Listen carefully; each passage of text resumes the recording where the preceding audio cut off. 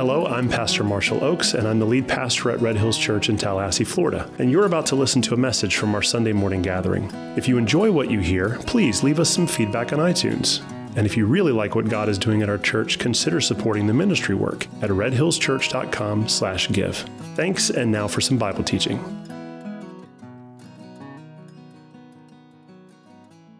Okay, so we are continuing our study in Acts with chapter 2 at Pentecost.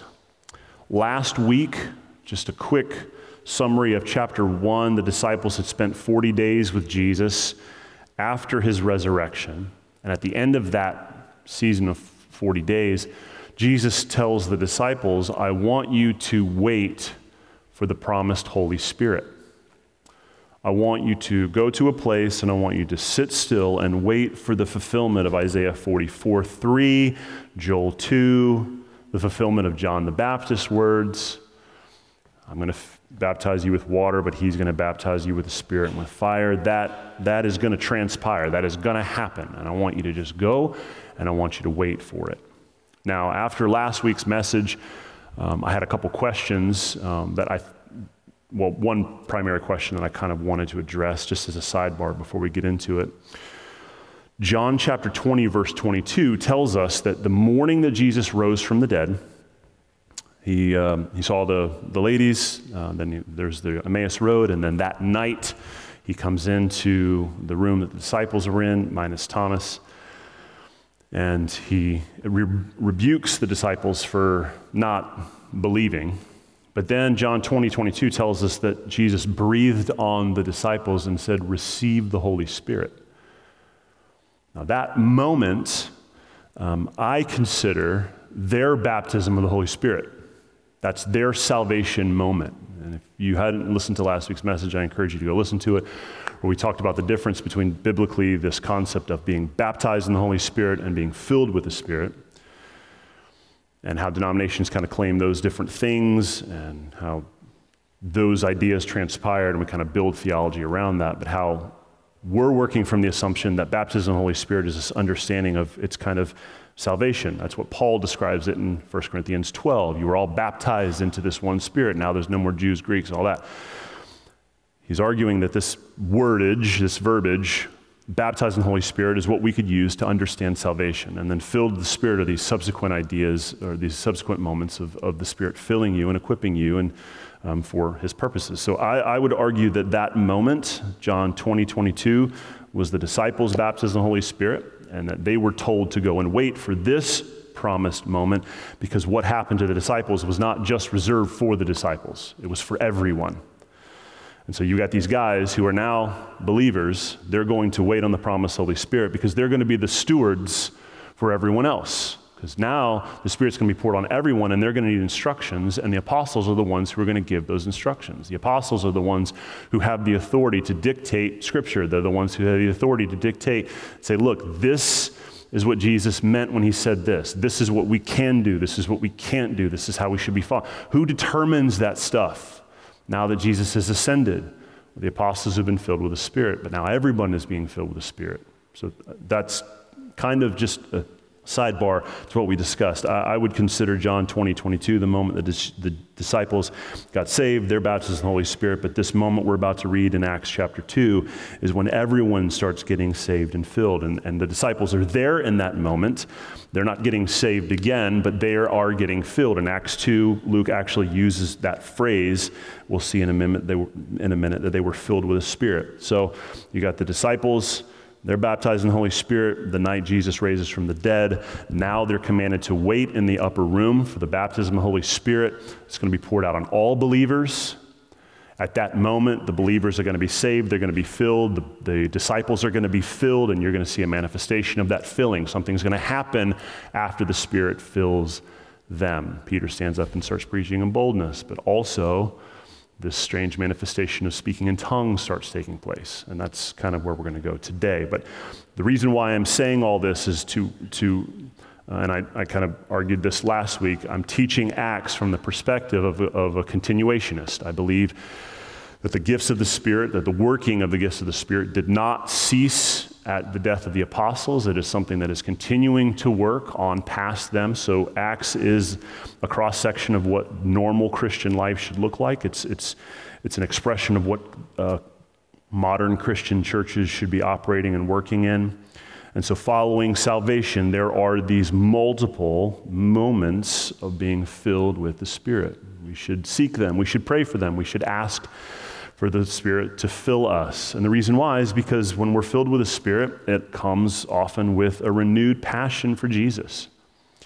It comes with a boldness, as you're going to see with Peter today, the guy who couldn't even stand up and testify for Jesus at his trial. He was hiding in a corner, and when a little girl was like, "Hey, your accent sounds a lot like Galilean. Were you with him?" He couldn't even stand up to this little girl who's accusing him. Now he's empowered and filled with the Spirit, and he's standing up and preaching in front of 3,000 people. Like, how do you go from that to that? The Spirit. That's how you go from that to that.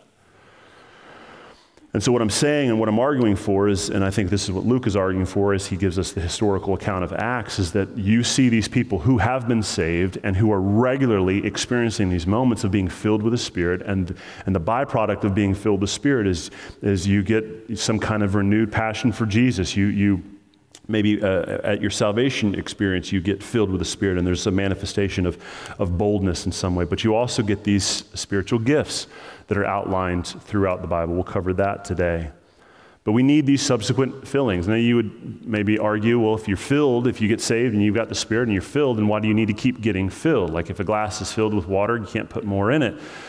And I would argue that what you're using to assume that, you just use a different analogy. And I said this last week, Wayne Grudem uses an analogy in his systematic theology book of blowing up a balloon. When you blow into it, it's full, but you can keep blowing into it and you can keep getting full. John Piper uses an argument when he talks about the capacity of something, when he says that this glass, when you fill it up, it's full, but it's not as full as a gallon jug, and that's not as full as a 5-gallon bucket from Lowe's. I don't think he actually said Lowe's, but that's the argument being that there's this idea of being filled and continually being filled. Why do we need to continually be filled? Well, a couple of reasons. Because we need to increase our capacity, but also because we're guilty often of quenching the Holy Spirit. That's biblical, quenching the Holy Spirit. Guilty of grieving the Holy Spirit. And so there's a precedent set in Scripture that following salvation, there is an expectation on the lives of believers to continually seek the Lord. Fill me with your presence, because I can't accomplish what you're asking me to do without you filling me. And in order to accomplish this thing, I need to be filled. And sometimes that filling comes with a new expression of faith, a new expression of boldness, a new spiritual gift that was previously not at work before, but now can be at work moving forward. We'll talk about those things today. But as we get into Acts chapter 2, I think it's helpful to us understand the historical timeline of what's happening here. You've got these moments of people getting saved, and there are these expressions of the Spirit filling them, and then these miraculous things transpire. And those, I would argue, are necessary to accomplish His work even today. Amen? When you stand and you look at the mountain of evil that is prevailing in this world today, I would love to have coffee with you and talk about how it is not necessary to be filled and empowered with the Spirit to accomplish His work facing that level of darkness. He wants to fill His people to accomplish His work in a very dark world. You with me? All right, let's get to it. Acts chapter 2, let's start in verse 1. Now, I promised last week in this study of Acts that there would be more maps. And there is one today. I'm going to throw it in the middle here. Right when we get about verse 9, we're going to switch from throwing the scripture up on the screen to the map, because I want you to see where all of these people are coming from in Jerusalem. Acts chapter 2, verse 1, it says, when the day of Pentecost arrived, they were all together in one place. Now that's important. Put a pin in that. They're all together in one place. They're all in unity. Verse 2, suddenly there came from heaven a sound like a mighty rushing wind, and it filled the entire house where they were sitting. And divided tongues as of fire, not fire, as of fire, appeared to them and rested on each one of them. So you can kind of imagine everyone's in this room, they're all praying. All of a sudden, this mighty rushing wind blows into the room and everyone starts looking around, and it looks like little flames of fire are resting above the heads of everyone sitting in the room. And at that moment, they were all filled with the Holy Spirit.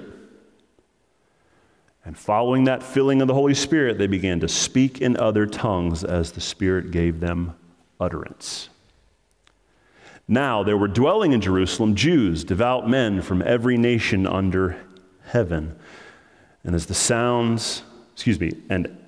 sound, the multitude came together, and they were bewildered, because each one was hearing these 120 speak in their own language.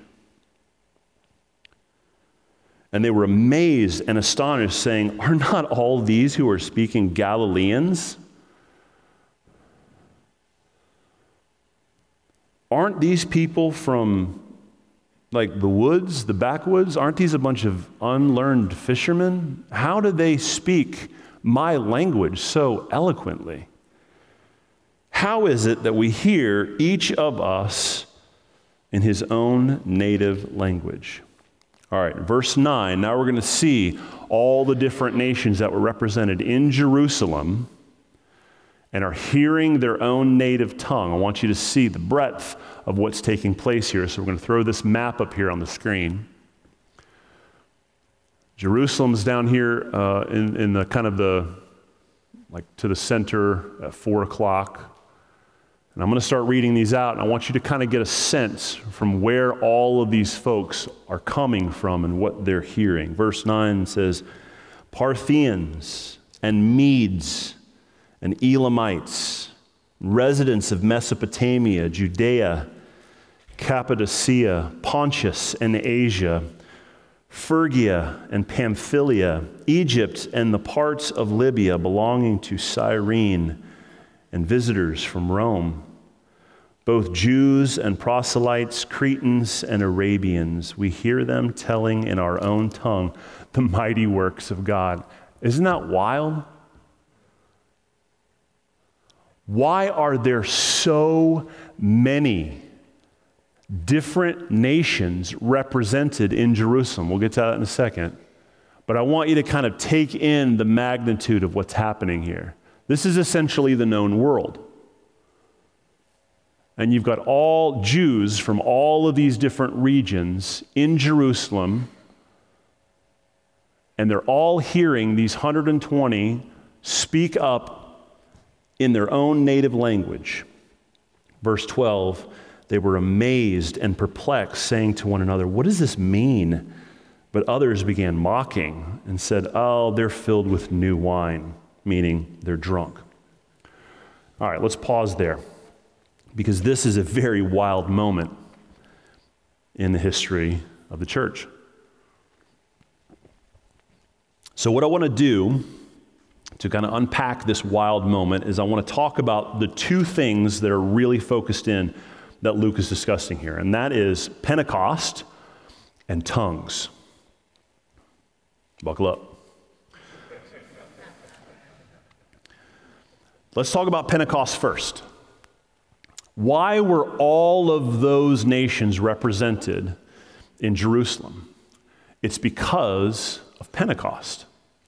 Pentecost is not something that just happened on this day, although it is something that transpired on this day. But there was a Hebrew festival that was going on this specific day, and it was called Pentecost. But it wasn't always called Pentecost. It was referred to as Pentecost later on through Jewish tradition. Originally, when all of the Jews were gathered around Sinai and God starts telling Moses, "I want you to arrange all of these festivals and organize your calendar around the worshiping of the Lord," there was this festival called the Feast of Weeks. When I say weeks, I mean W-E-E-K-S, the Feast of Weeks. It was later referred to as Pentecost, but The Feast of Weeks was a celebration of the moment that God shows up on Mount Sinai and gives the law and the covenant to his people. Now, it wasn't just this. It was also a festival where the farmers, which was pretty much almost everybody in the culture, would bring their crop, their first of their crop, the first of their livestock. They would bring it as an offering to the Lord, and it was referred to as a first fruits offering. So the Feast of Weeks was two main ideas. The first idea being we are recommitting ourselves to the law. We are remembering the law of Moses. We are hearing it read. We are recommitting ourselves. We are saying we are God's people. And this is the festival that we celebrate that commemoration. But it is also, while we're here, we also brought the first fruits from our field, and we're going to give them to the Lord as an offering. It's a first fruits offering, and it's with the expectation that if I take the first best corn that grows in my field and I give it to the Lord, I'm trusting that since I didn't feed my family with that, I gave it away, the Lord is going to honor that by growing even more corn in my field. Do you follow? The first fruits offering is this idea that I'm going to take the first, the best. Everyone's hungry. We see, oh man, things are growing. I'm going to eat that. No, that's not for us. That's for the Lord. So I'm going to take this as the first thing that came out. Well, Dad, how about the rest of it growing up? No, we're going to give this to the Lord as a faith way of saying, Lord, I trust that you're going to send more even, and I can give this first away because I know you're going to send more. You follow? So I'm going to go to Jerusalem. No matter where I live around in the world, I'm going to go to Jerusalem on the Feast of Weeks, Pentecost. I'm going to have my offering with me as a symbol that I know God's going to send more. And I'm going to commemorate my commitment to the law. Now, some of you are like, I see where this is going.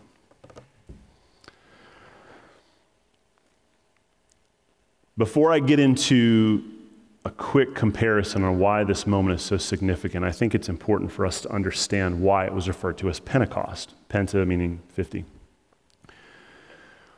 From the moment of Passover, okay, let's go back into the history of Israel. They're in captivity in Egypt. They've been crying out to God for freedom, and God starts sending these plagues on Egypt. You remember the stories? The last plague is, I'm going to kill the firstborn of everyone in Egypt unless they acknowledge faith in me by killing a lamb and smearing its blood over the doorposts. Because tonight what I'm going to do is I'm going to hover over Egypt, and if I don't see the blood over the doorposts, I'm going to assume that the people in there don't honor my covenant, and I'm going to kill the firstborn in those homes. But if I do see the blood over the doorposts, I'm going to see that those are my people, and I'm going to pass over them. I'm not going to kill the firstborn in that home. I'm going to pass over.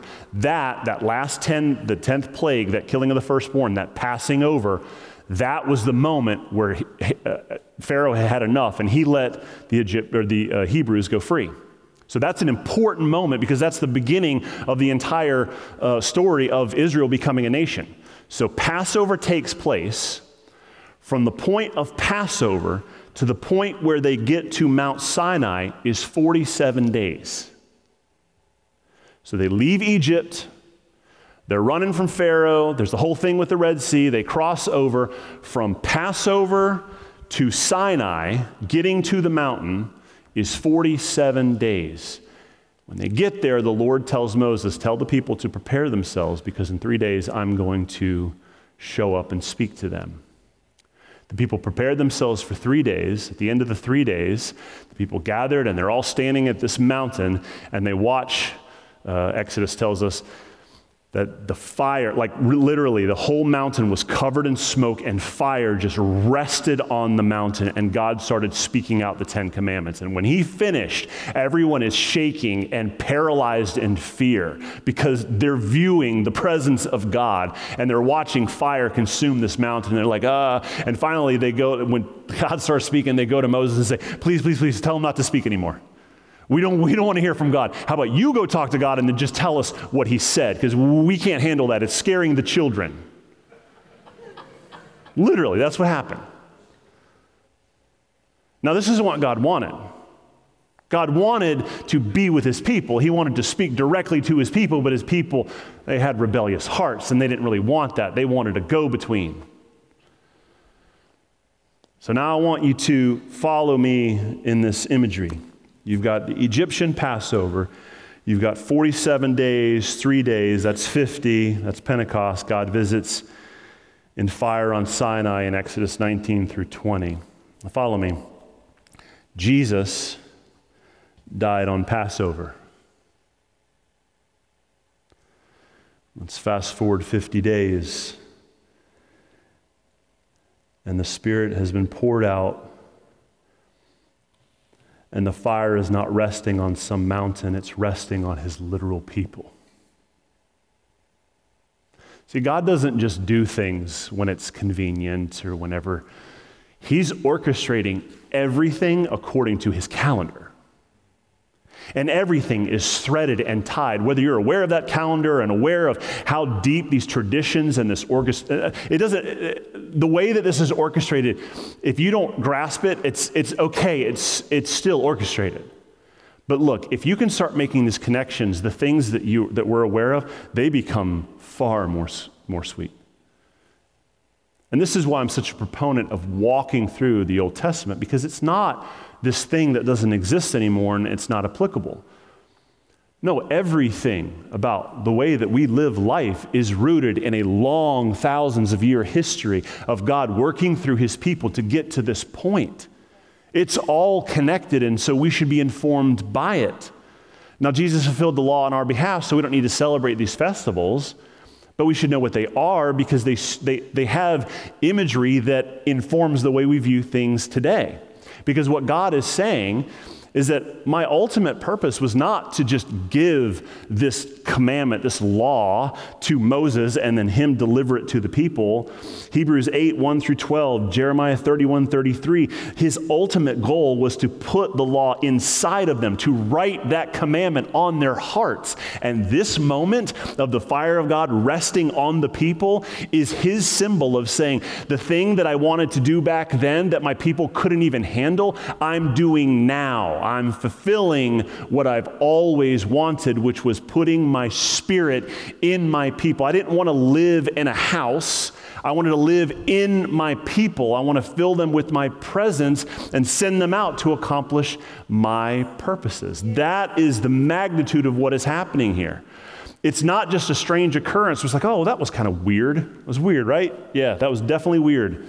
All right, what's next? No, don't run past it so quickly. Yes, it's weird, but it's weird for a reason. Why is these things as a fire resting on their heads? Because what these people from all over Europe and the Middle East had come to witness was another Sinai. Yes. That's what's happening here. This isn't something new in the history of the church. This is the next mile marker of the things that God's doing, and that's the important part of the way that we understand the way Scripture works. We're not looking at this as some completely new, right turn. Oh, well, God's going to do something completely different. It's not going to be connected to anything he did before. He's throwing the old plans away. No, we're making progress as we roll down this road. All of this imagery, all of this stuff, the temple, all of the pieces of furniture, they were a type and a shadow of the great high priest Jesus, right? There's symbols of these things up in heaven when he goes up and spreads the blood on the mercy seat. There's the real one sitting up in heaven, and the ones down here, this is all just replicas. Everything is connected. And this moment is the pinnacle of that.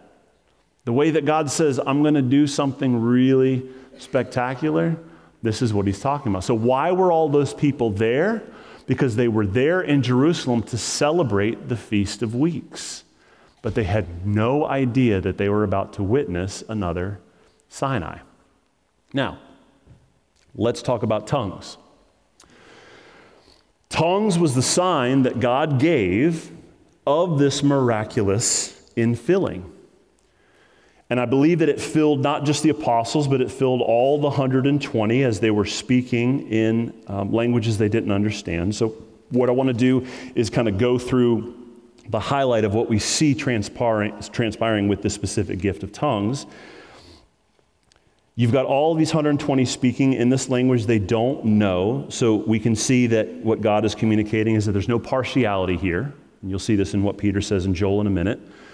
The Spirit is being poured out on everybody, not just the apostles. It's being poured out on everybody, sons, daughters, slaves, free.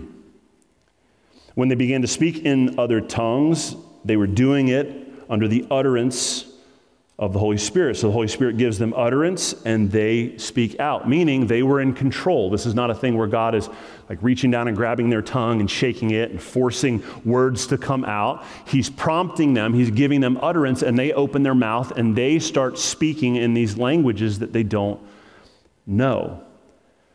And what were they speaking? They were speaking the mighty works of God. So they were testifying without a language requirement. They weren't, essentially what God is saying through this work is you don't need to speak this language to declare my glory. And when they were filled, they spoke out. So it's a byproduct. So the moment they were filled, this new spiritual gift was demonstrated. Now, I just want to demystify something here. Like this gift of speaking in tongues, it's not some kind of heightened spiritual experience. It doesn't make you more spiritual than anyone else. It is simply one gift among many gifts that are listed in the New Testament. It is not an ultra spiritual experience. It's not ethereal and takes you somewhere else. This gift, according to what we see here, these people are in their full capacities. They are speaking in a language they don't understand in the same way that I am speaking to you today in a language I do understand. I'm aware of where I am. I can see everybody. I've not lost control, and I think that's important to understand the way that these gifts work. The spirit of the prophet is subject to the prophet, meaning that when God moves on his people and gives them utterance, he doesn't take control of their bodies and they have no more control of themselves. He empowers, he fills, and the people take the action. You follow with me? This is really important. Because especially when you start studying these things, you see demonstrations of this from kind of really strange fringes, and you assume that this fringe representation of a specific spiritual gift is the de facto understanding of how this always works. And I can just tell you that that's not true in Christianity, and it's not true anywhere else in the world with anything. The fringes of everything, the weird, bizarre uncles of everything, politics, movies, like, look, if we're just going to say, like, what is it like to be like an actor in Hollywood? You're not going to use Nicolas Cage as like your baseline. Do you follow what I'm saying? No offense to Nicolas Cage, but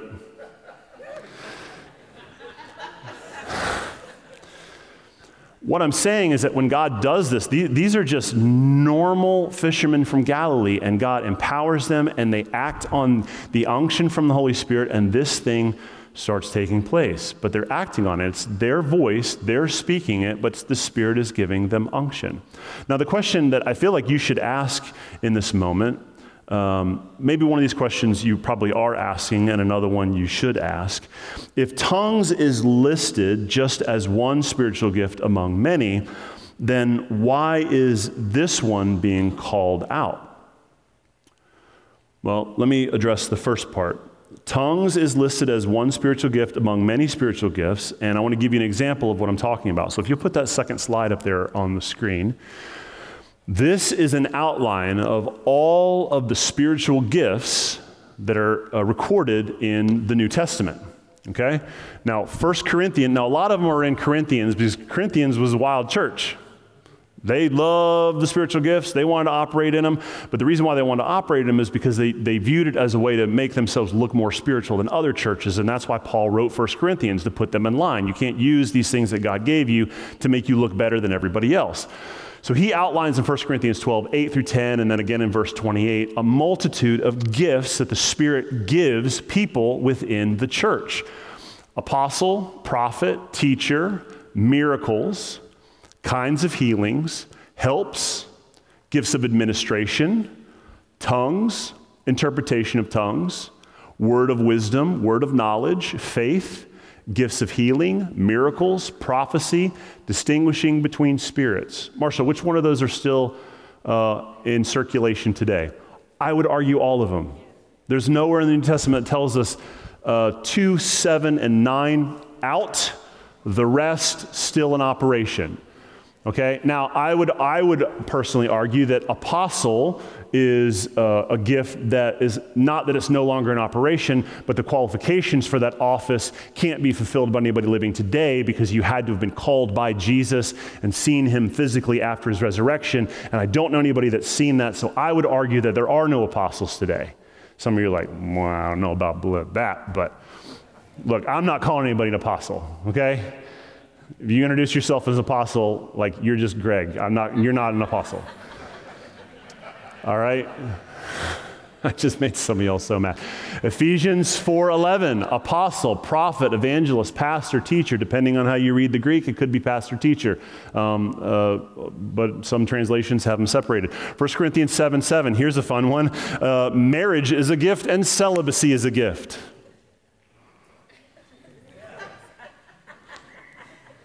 Lord, please don't give me that gift.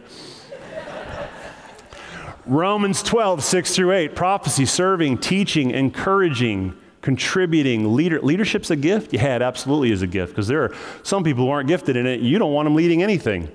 Mercy. 1 Peter 4:11, speaking, service. Why is this so important? Because not everybody gets every gift.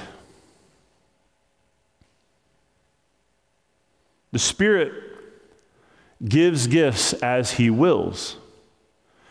And because not everybody has every gift, we are dependent on one another in the body of Christ. And it requires us to be able to identify each other's gifts and allow them to minister accordingly, because you don't want somebody who's gifted in prophecy greeting people at the front door. I've seen it. Trust me, you don't want it.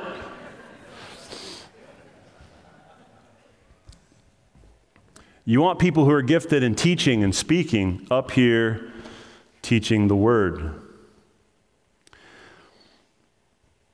I showed you this because I want you to understand the importance that God places on the Spirit equipping his people with these specific gifts. The reason why we have this is because you can't accomplish what he wants you to accomplish without him empowering you with these gifts. This is necessary.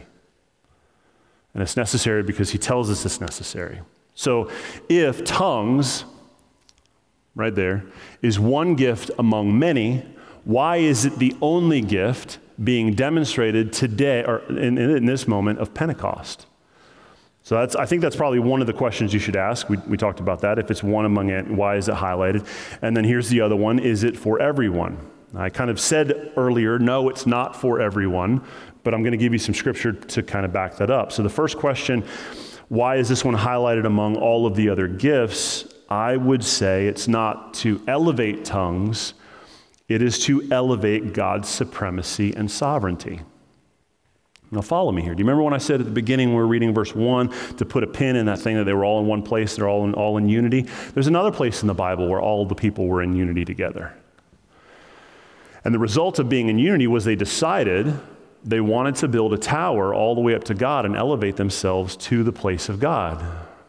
So the Tower of Babel in Genesis 11. When the people were in unity, there was nothing they couldn't accomplish. And so what did God do? He confused their languages.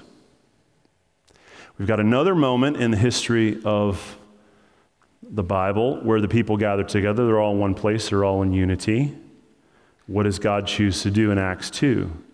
He chooses to unite their languages.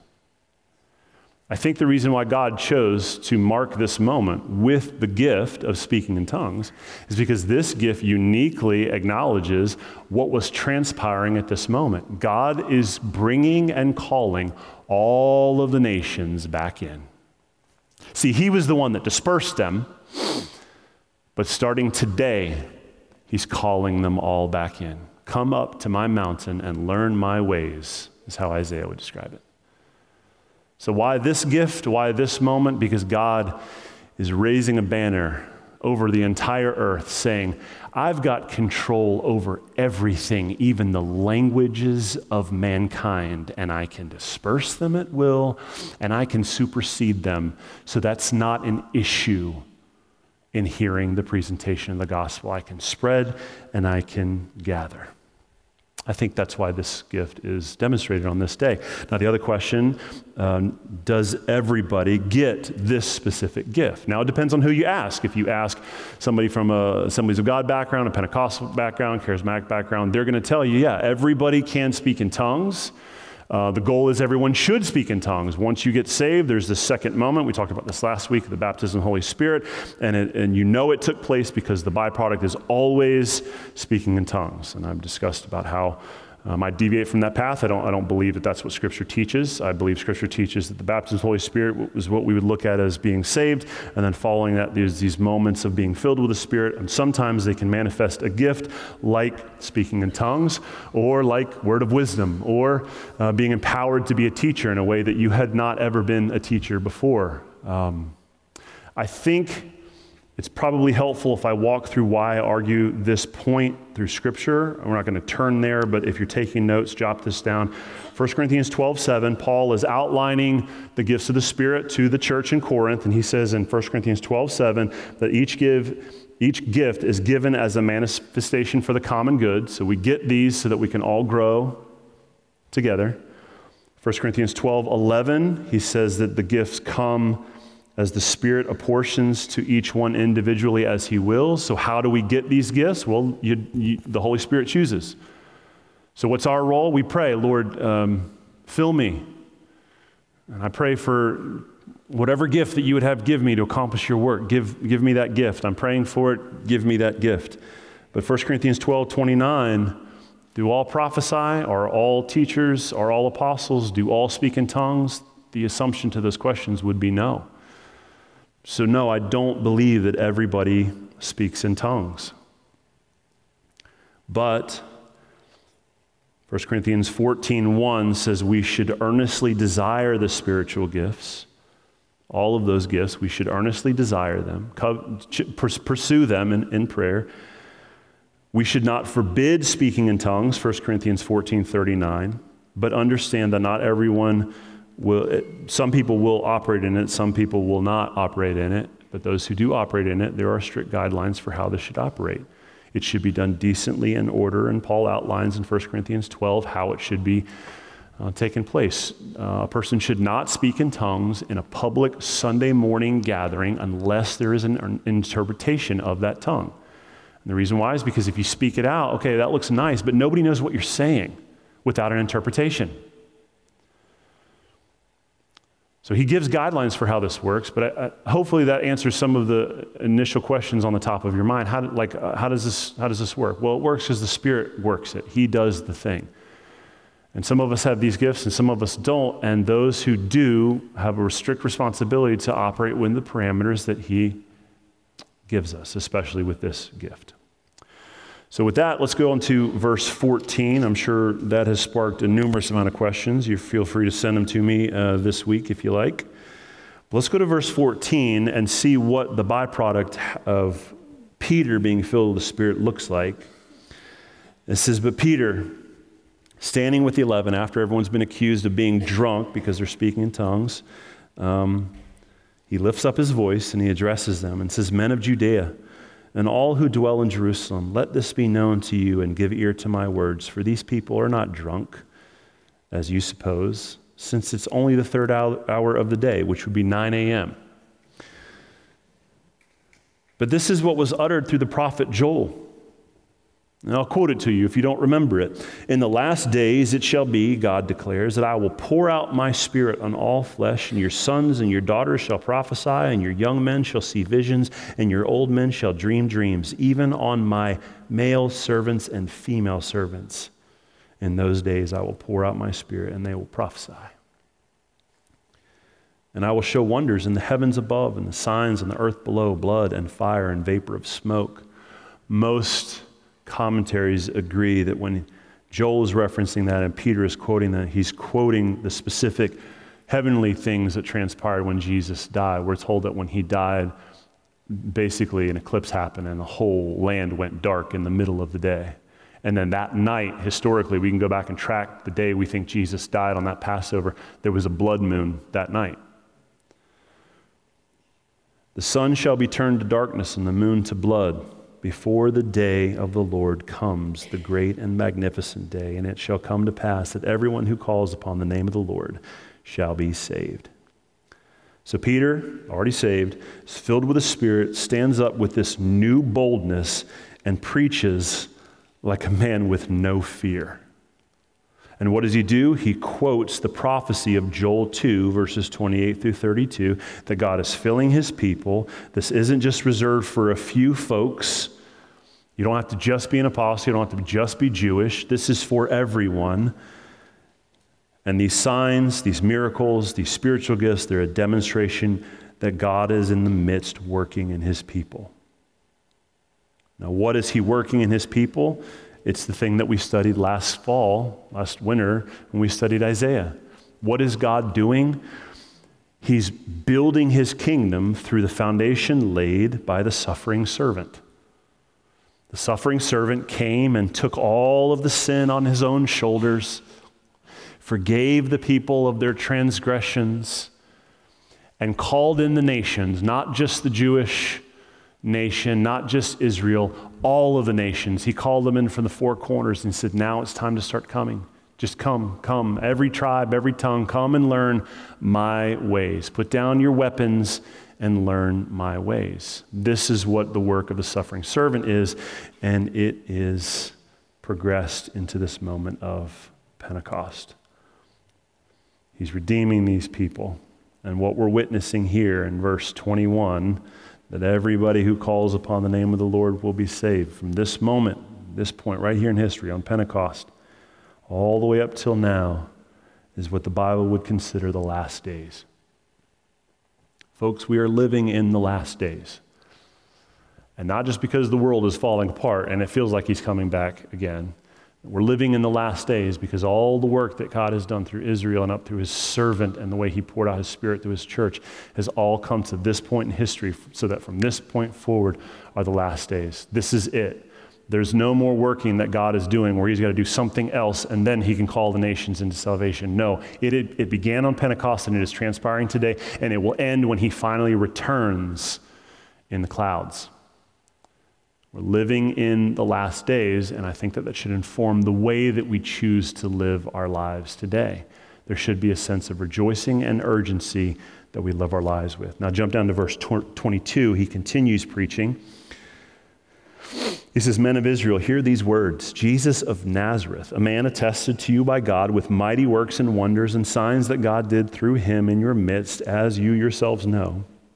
This Jesus, delivered up according to the definite plan and foreknowledge of God, you crucified and killed by the hands of lawless men.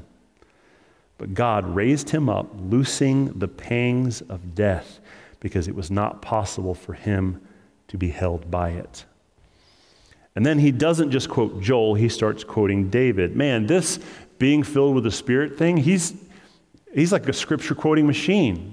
And that's what he was doing during those 10 days of waiting. Peter's reading the Bible in a new way he had never read it before. He's seeing things he had never seen before. And so here he's quoting David, verse 25. This is a quote from Psalm 16, verses 8 through 11. For David saw concerning him, I saw the Lord always before me, for he is at my right hand that I may not be shaken. Therefore my heart was glad and my tongue rejoiced. My flesh also will dwell in hope. For you will not abandon my soul to Hades, or let my Holy One see corruption. David is saying, I've got hope in the afterlife because my end is not just being cast down to the darkest of places. You have made known to me the paths of your life, and you will make full gladness with your presence. And then he turns and says, brothers, I say to you with confidence about the patriarch David that he both died and was buried, and his tomb is with us this day. You can go down and see where he was buried. Being therefore a prophet, knowing that God had sworn with him an oath to him that he would set one of his descendants on the throne. David knew because God promised him that one of his descendants would sit on his throne. He foresaw and spoke about the resurrection of the Christ. What? Are you telling me that David knew Jesus would be born and resurrected? That's exactly what Peter is saying. Peter is saying that David, while he was alive writing the Psalms, saw Jesus, knew what God's plan was, and wrote about it in the book of Psalms. He wrote that he was not abandoned to Hades, nor did his flesh see corruption. This is why David is writing these, because he knows he's not going to be abandoned because he saw what Jesus would be doing. This Jesus God raised up, and of that we are all witnesses. Being therefore exalted at the right hand of God, and having received from the Father the promise of the Holy Spirit, he poured out this that you yourselves are seeing and hearing. And then he quotes again in Psalm 110:1, for David did not ascend to the heavens, but he himself said, the Lord said to my Lord, sit at my right hand until I make your enemies your footstool. How does the Lord say to himself? The Father and the Son. The Father is saying to the Son, sit right here, and I'm going to make your enemies your footstool. Let all the house of Israel therefore know for certain that God has made him both Lord and Christ, and this Jesus, whom you crucified. Whew. So Peter is quoting Scripture, and his essential argument is, look, we're not making this up, guys. We saw this, but we're not the only ones to see this. David saw this. Joel saw this. Isaiah saw this. Do you know that stuff we learned about in grade school, about the coming Messiah, about the suffering servant? It was Jesus all along. It was him. Put your hope in him. So what was the crowd's response? We see it in verse 37. When they heard this, they were cut to the heart. And they said to Peter and to the rest of the apostles, brothers, what shall we do? And Peter said to them, repent and be baptized, every single one of you, in the name of Jesus Christ, for the forgiveness of your sins, and you will receive the gift of the Holy Spirit. For the promise is for you and for your children and for all who are far off, everyone whom the Lord our God calls to himself. This promise of salvation, being filled with the Spirit of God to accomplish his plans, it's not just for us, it's for everyone. And with many other words, verse 40, he bore witness and continued to exhort them, saying, save yourselves from this crooked generation. So those who received his word were baptized, and there were added that day about 3,000 souls. So their response is conviction. The Holy Spirit convicts the crowd. They turn from their sins, and 3,000 people get saved. Look at what the Spirit of God does in the midst of weak men. A guy who was too embarrassed to say, that Jesus who's being beaten is my friend. Now that he's filled with the Spirit, he's got enough boldness to stand up and preach to an entire crowd of the same people who sentenced Jesus to death, proclaiming his kingship. And 3,000 people get saved. Now here's where I want to close today. There's a guy named Jonathan Edwards who was responsible. God essentially used him to kickstart what we know as the First Great Awakening. And Jonathan Edwards wrote a book called Religious Affections during the First Great Awakening to kind of chronicle some of the things that were transpiring during the Great Awakening. Because what was happening during the First Great Awakening was that the Spirit of God would grip people and strange things would happen. They'd be having worship service and the Spirit of God would just show up in such a strong way that literally people would just fall on the ground. People would just crumble up on their knees and start shaking and crying under the weight of God because they were so convicted at their sin, they knew they needed to be changed. Sometimes there were strange manifestations. Somebody over here just dancing in the corner. And Jonathan Edwards records during the First Great Awakening that one of the issues they had to resolve was, how do you judge what is a genuine move of God? If you've got all these people having these outward manifestations of the Spirit of God doing things, how do you know if it's a genuine move of God? Because the church down the road could see, well, all these things are happening. So if we could just kind of like stage one person just kind of shaking over in the corner and this person just kind of start crying in the middle of the service, then people would start thinking maybe God's here. Maybe we could like schedule revival for next Tuesday and everyone can kind of come in and we'll have a nice little revival service. This is what Jonathan Edwards says in Religious Affections. He says, if you want to judge whether something's a genuine move of God, you have to look at things that Satan and man can't fake. All right, if there's a genuine manifestation, if somebody is really just on their knees during a worship service, or if somebody just kind of bursts into tears and you don't really know why, or somebody's just kind of, they fall down, you're like, what is wrong with this guy? Well, there's precedent for that. Paul fell down when he saw the Lord. So how do you know if there's something that the enemy could fake or that a human could fake to make them look more spiritual? How do you know what is a genuine move of God? How do you know if God's really moving or not? Jonathan Edwards says you look at the thing that you can't fake, and that is primarily a changed life. You can't fake a changed life. So what I want to do to end today's study is I want to look at what followed in the days of Pentecost. Great, we got 3,000 people that got saved. What took place next? Was it a lot more tongues? Was it a lot more people running around falling down? What happened next? Let's look at it, verse 42. It says, after that, verse 42, they devoted themselves to the apostles' teaching and the fellowship, to the breaking of bread and the prayers. And in awe came upon every soul, and many wonders and signs were being done through the apostles. And all who believed were together, and they had all things in common, and they were selling their possessions and belongings and distributing the proceeds to all as any had need. And day by day, attending the temple together and breaking bread in their homes, they received their food with glad and generous hearts, praising God and having favor with all people. And the Lord added to their number day by day those who were being saved. So following this miraculous moment was a long trail of transformed lives. Devotion to Scripture, to fellowship, to prayer, a general awe of God in everything they did, regular sharing and caring for one another's needs, continued worship in the temple and each other's homes, proclaiming the good news of Jesus everywhere they went. This text is where the Lord led me to when we planted Red Hills Church. I felt the Spirit of God tell me, I want you to plant a church. And the vision for this church is this. A church that is this. A church that is devoted to the teaching of the Word.